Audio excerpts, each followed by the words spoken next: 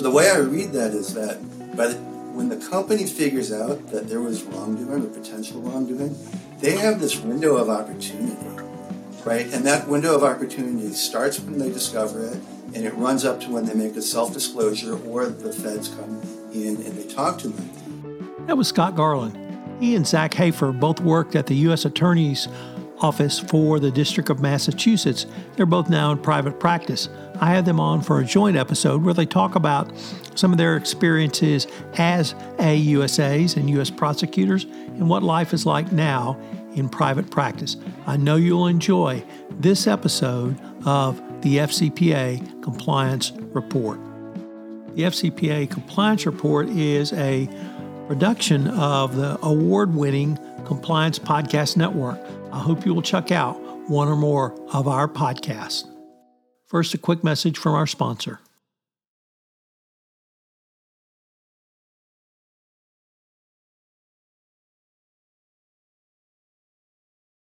Hello, everyone. This is Tom Fox. Welcome back for another episode, and you're in for a treat today because I have double trouble with me.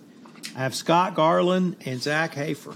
They used to work together at the U.S. Attorney's Office for the District of Massachusetts, and now they're both in private practice or I guess you're consulting, Scott, but I'm going to say you're in private practice because I'm a lawyer too, and I'm in private practice.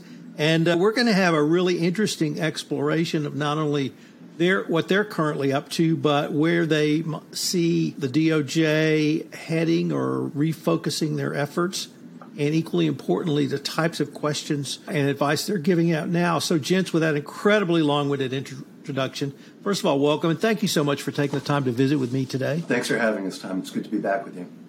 Yeah, really appreciate it, Tom. Glad to be here. Zach, since you're a first-time guest on this podcast, could I start with you, and could you tell us about your professional background and what your current role is? Yes, and again, thanks for having me, Tom. I'm currently a partner at Cooley in our white-collar defense and investigations practice. I reside in the firm's Boston office. I came to Cooley a little over a year ago after 14 years with the Department of Justice, all 14 of which were in the U.S. Attorney's Office in Boston. I started as a lot of baby AUSAs do, doing drugs and guns, and little by little kind of worked my way up to more complicated public corruption, RICO-type matters, and then in my last 3 years in the office between 2018 and 2021, I was the chief of the criminal division. So I oversaw the 9 different criminal units in the office, as well as the branch office in Worcester and in Springfield. Worked very closely with Scott in his capacity, both as the deputy chief of the National Security Unit and as the office's professional responsibility officer dealing with all the thorny compliance-related issues that come up every day in a U.S. Attorney's Office.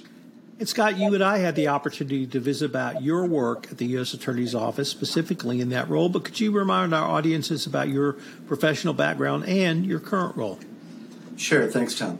So I started out doing federal investigations of cybercrime incidents and criminal intellectual property matters in the Department of Justice back in the early 2000s in Washington, D.C. And then I transferred to the U.S. Attorney's Office in 2008, continued my work on cybercrime, and then moved into the national security role. And then from 2018 to 2022, I worked as what Zach referred to as the PRO, the Professional Responsibility Officer. So in that regard, I advised attorneys from the top to the bottom of the organization about their ethical responsibilities and how to work through those. Currently, I'm now a managing director at Affiliated Monitors. So I've taken the compliance work I did in the federal government, and now I've moved over to Affiliated Monitors. We really do 2 things. One is that we and I act as monitors in corporate government agreements, whether they're criminal, civil, administrative, to make sure that the company is living up to the promises that it makes. And the second thing that we do is to do proactive assessments of companies' corporate compliance operations to make sure that they're working the way that the companies want them to. And then we make recommendations and sometimes help them implement those recommendations as well.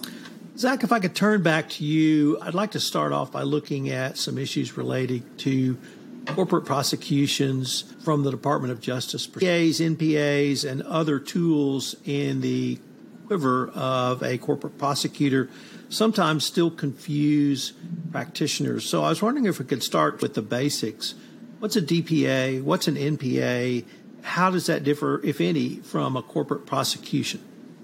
Yeah, great question. The acronyms DPA is a deferred prosecution agreement and NPA is a non-prosecution agreement. There's some differences, Tom, but really insubstantial. At the end of the day, what the government is saying is to a corporation or a company that you're going to admit some level of wrongdoing. Those admissions would constitute facts sufficient to charge a federal. We're going to defer prosecuting that crime for some period of time in return for both the factual admission, oftentimes beefed up corporate integrity, beefed up compliance, obviously fines, restitution, perhaps terminating wrongdoers, leadership changes. It's a way to hold a corporation liable essentially without indicting the company. And I'm going to oversimplify it, Tom, but there are a lot of collateral consequences when a company gets indicted. This goes all the way back to the Arthur Andersen days.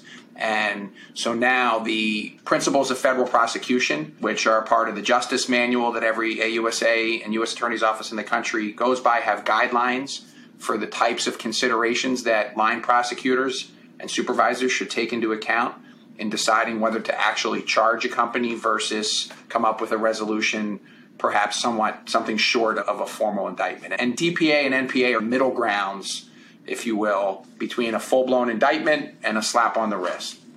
I'm intrigued by your reference to Arthur Andersen for several reasons. One, I practiced in Houston for 40 years.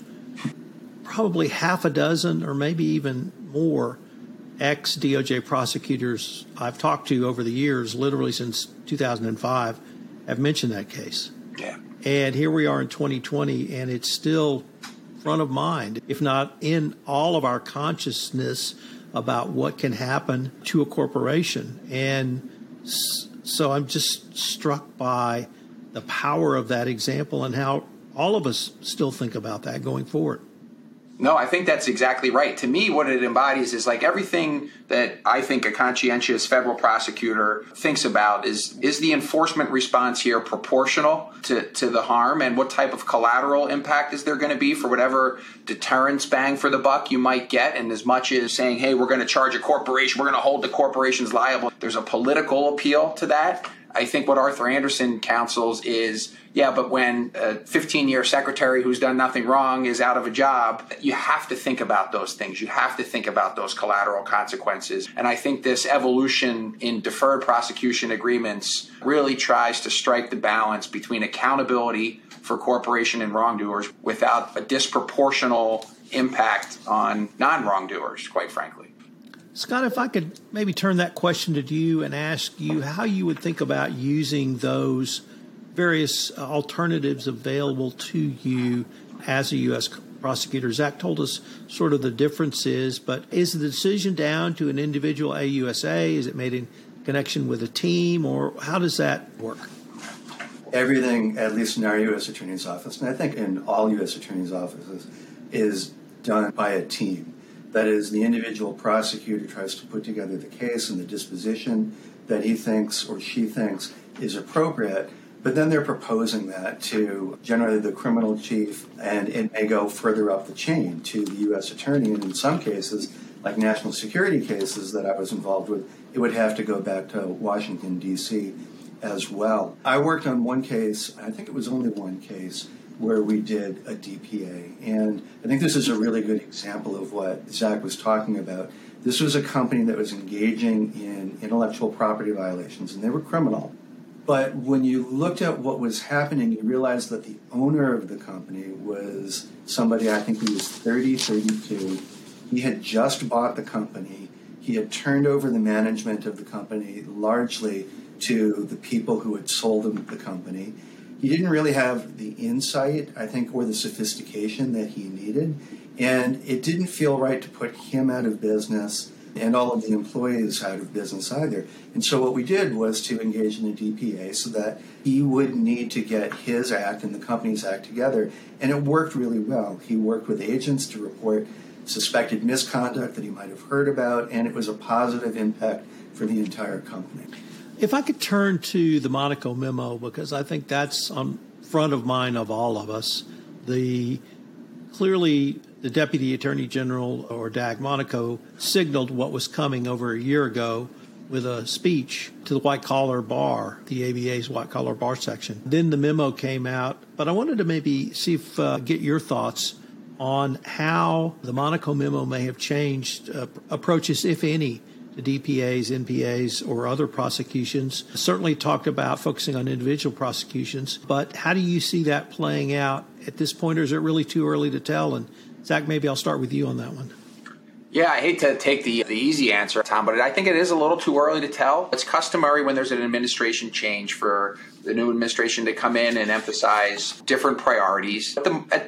They really typically are only at the margins. One of the things about the best part of the federal law enforcement apparatus is, at least usually, it's impervious to political pressure, although query whether that's been the case the last 6 or 8 years. But in any event, I have not personally seen in my practice a huge impact on since Dag Monaco's memo. There was certainly a lot of the consensus over the last 18 months was that there was going to be a real ramp up in enforcement. I'm not seeing that yet in terms of the statistics, in terms of the sort of high profile prosecutions.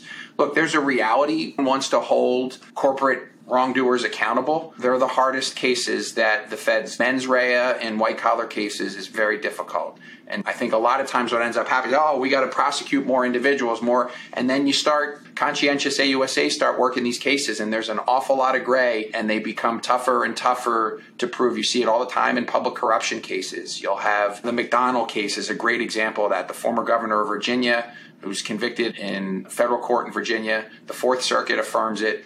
Yeah, it's conduct. I used to teach this in my white-collar crime class at BU Law School. The law students are totally offended by the conduct, which involves steering stuff to political supporters who had like a vitamin supplement and studies and all this stuff, and nobody likes the conduct. It goes up to the Supreme Court, and they throw it out 9-0. These are very hard cases to prove. You're seeing it just recently in my and Scott's former office in the Varsity Blues appeal. I think the two defendants who lost at trial are going to win in the First Circuit based on how that oral argument went. I think it's conduct that 9 out of 10 people don't like, Tom, but the First Circuit, I think, is going to say it's insufficient under the law in this Kodiakos thing. So anyway, long answer. I have not seen a big impact. I think that in-house compliance officers and GCs are feeling a little bit of extra pressure and being more, perhaps even more conscientious than normal. But I've yet to see a major impact myself. I'm curious what you and Scott think, though. Scott, let me change the focus of the Monaco memo for you just a little bit, because I had the opportunity to visit with your colleague, Vin DiCiani, on the Monaco memo. And, of course, we focused on monitors and the words around that. But in reading it and rereading it for this podcast, Scott, it struck me that the DOJ also laid out a way that a company could avoid a monitor by taking proactive steps. You mentioned as part of your practice, you do proactive monitoring. And I was wondering, is my reading of that reading of the Monaco memo a fair assessment from your perspective that a company could really use the criteria for a monitor selection in a proactive way, whether in the throes of an enforcement action or just as proactively? I think that's absolutely correct. When I first read it and saw it reported in the press, everybody was saying, floodgates are open and it's going to be a monitor in every case. When I read it as someone who was thinking about how would you advise a corporation, and I saw it, as you say, a roadmap for what to do to avoid a monitor. And I think most importantly for that is that the memo says that the prosecutor is supposed to evaluate the status of the corporations that's accused of wrongdoing, their compliance operations at the time of the conduct and the time of the charging decision.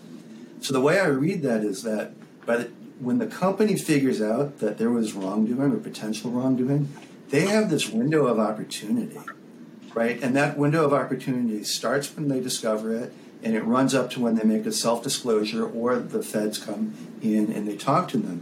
And what they do with that window of opportunity can be really life-changing for the company, because if they then engage with good legal counsel and with good people who can do proactive assessments, they can change the profile of what that company looks like from the moment of discovery to the moment when the charging decision is made. And if they can make that company look different, that charging decision can be markedly different. That could be the difference between a criminal prosecution of the company and pleading guilty and a DPA or an NPA as well. So I wholeheartedly agree. Scott, that's a great phrase, a window of opportunity. I've never heard it phrased like that. You need to keep talking about that. That's something that really resonates. Let me change the focus a little bit to compliance issues within the prosecutor's office. And maybe start with you, Scott, because I've visited with you on this topic. But what were some of the biggest issues or maybe situations that you did, and how were you able to counsel prosecutors up and down the line on the concerns they needed to focus on? Yeah, I would say the biggest issues that I had to deal with often were allegations of misconduct against attorneys, especially in hard-fought trials. And the reason for that is that in most of those cases, you have despicable behavior by the defendants. There's been a conviction, and then a judge or the other side is really attacking the prosecution for things that they think were violations. And it becomes really nasty really quickly. And prosecutors don't have in those very many opportunities to clarify what they think, what was going on, or their reasoning, except in formal filings before the court.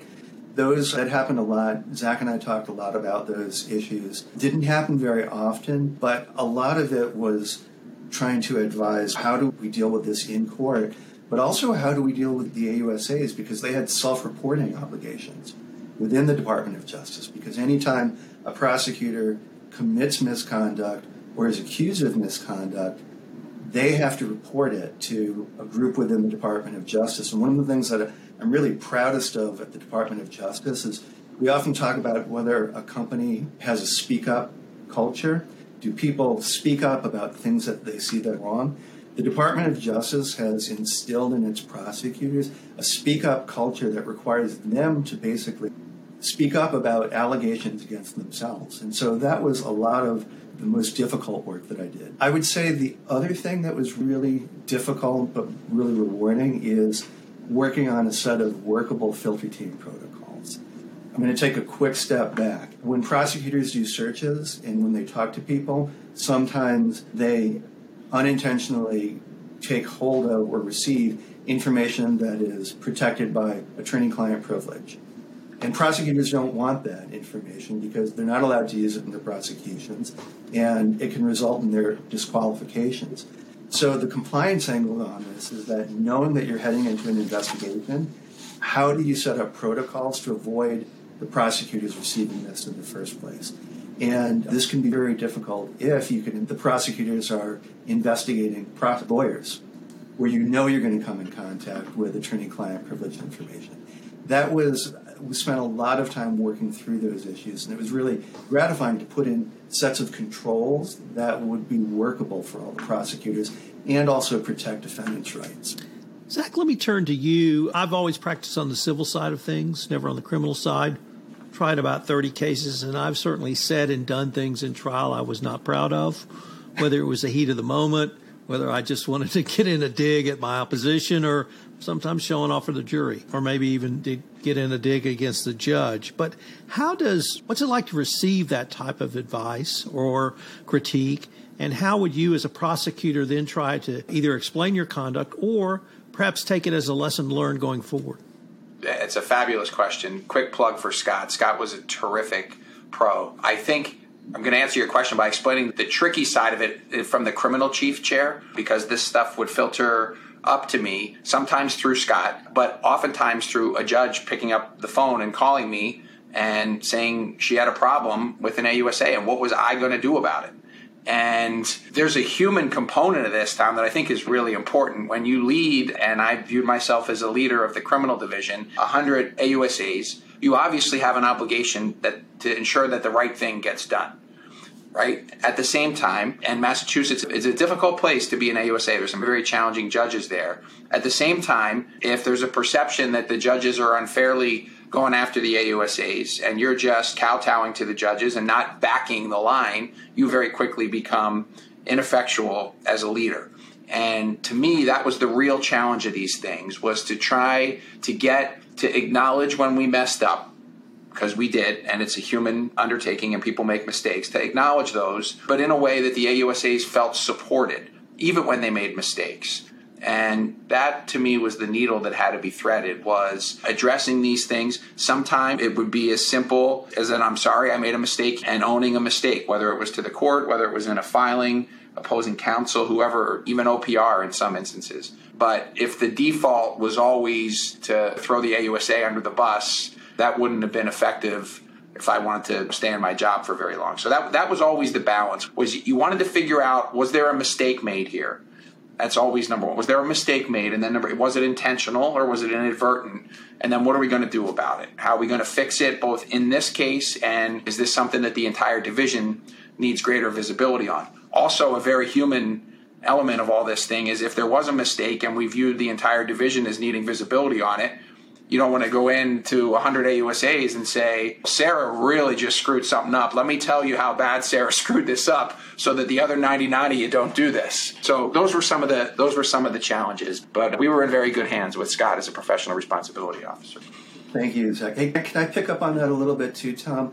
One of the other things that I think Zach is also thinking about, and which made the difficulties, allegations of misconduct so large, was the human element of dealing with the AUSA as well, who has spent, for the most part, a career trying to do the right thing, and may have even been trying to do the right thing here during the allegations, is now hit with these allegations and trying to work with them, help them understand that their life isn't over, that they need to be able to continue doing the work, and that making a mistake doesn't mean the end of a good career as well. And I think I tried to do that, Zach tried to do that, everybody in the office tried to do that as well. And to try to do that without trying to downplay the seriousness of any of the allegations or the situations.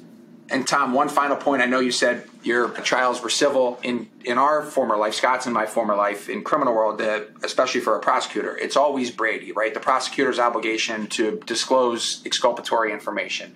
And like so many things, I think what you asked me at the very beginning, and I just realized I never answered it, how do you handle it when you get accused of these things? I never think you should be cute. And I think that's a rule that cuts across criminal and civil practice. If parsing the meaning of Brady too finely and finding some distinction where it doesn't exist, if you're sideways with the judge or OPR or some other entity, I think never works. That was a big part of how we did to say to the AUSAs, hey, we got your back here. We're gonna make sure that everyone knows you're supported, but you're gonna have to own that was Brady. We're not going to go in there and make some really hyper-technical argument as to why the information wasn't exculpatory. So that's I think how you have to navigate those things, including when, and I'm right there with you, I've said and done a lot of things in court that I wish I could take back. I think you just have to own them and move on.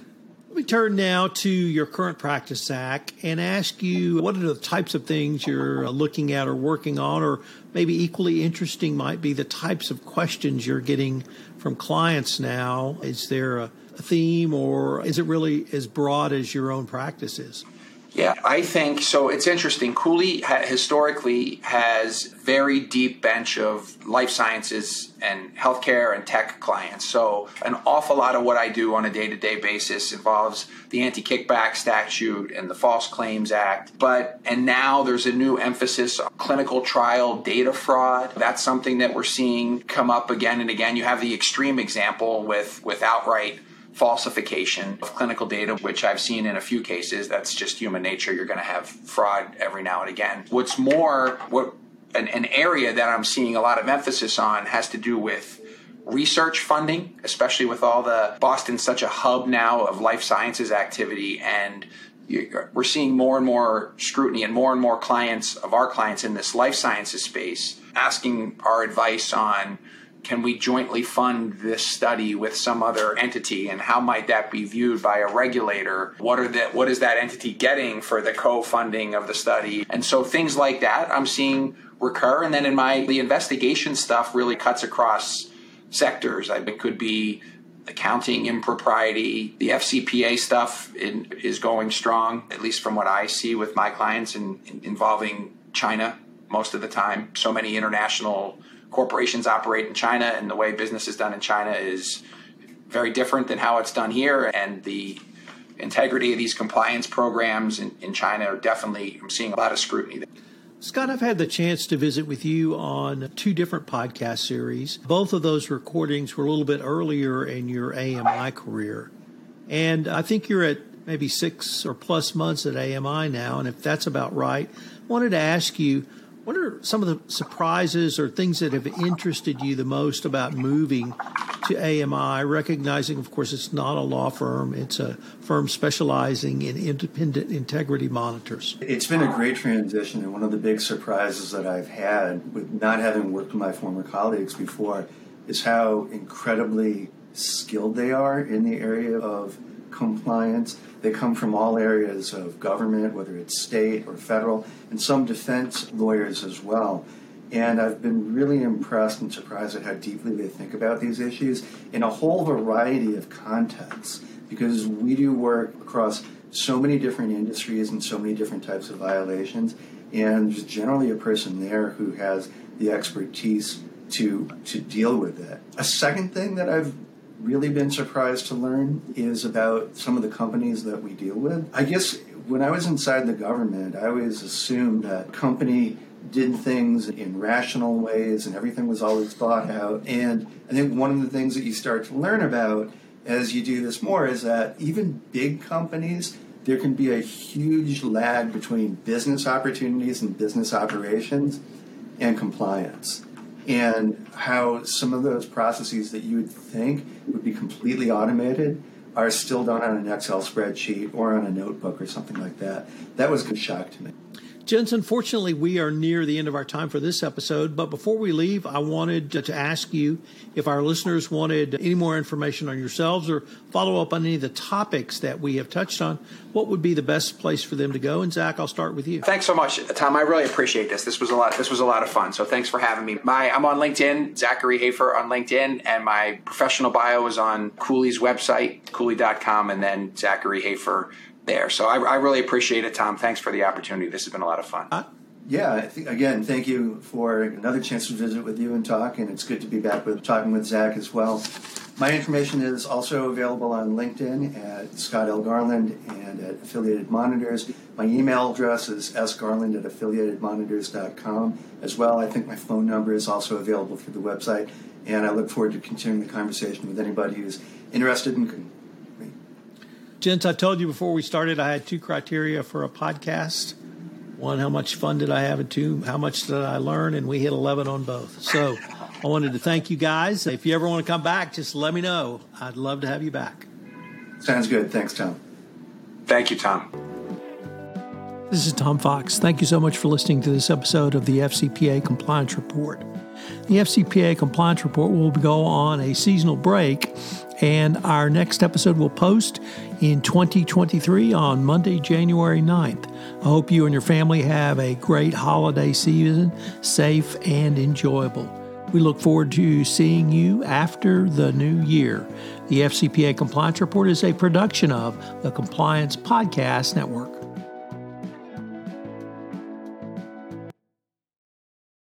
This podcast is a part of the C-Suite Radio Network. For more top business podcasts, visit c-suiteradio.com.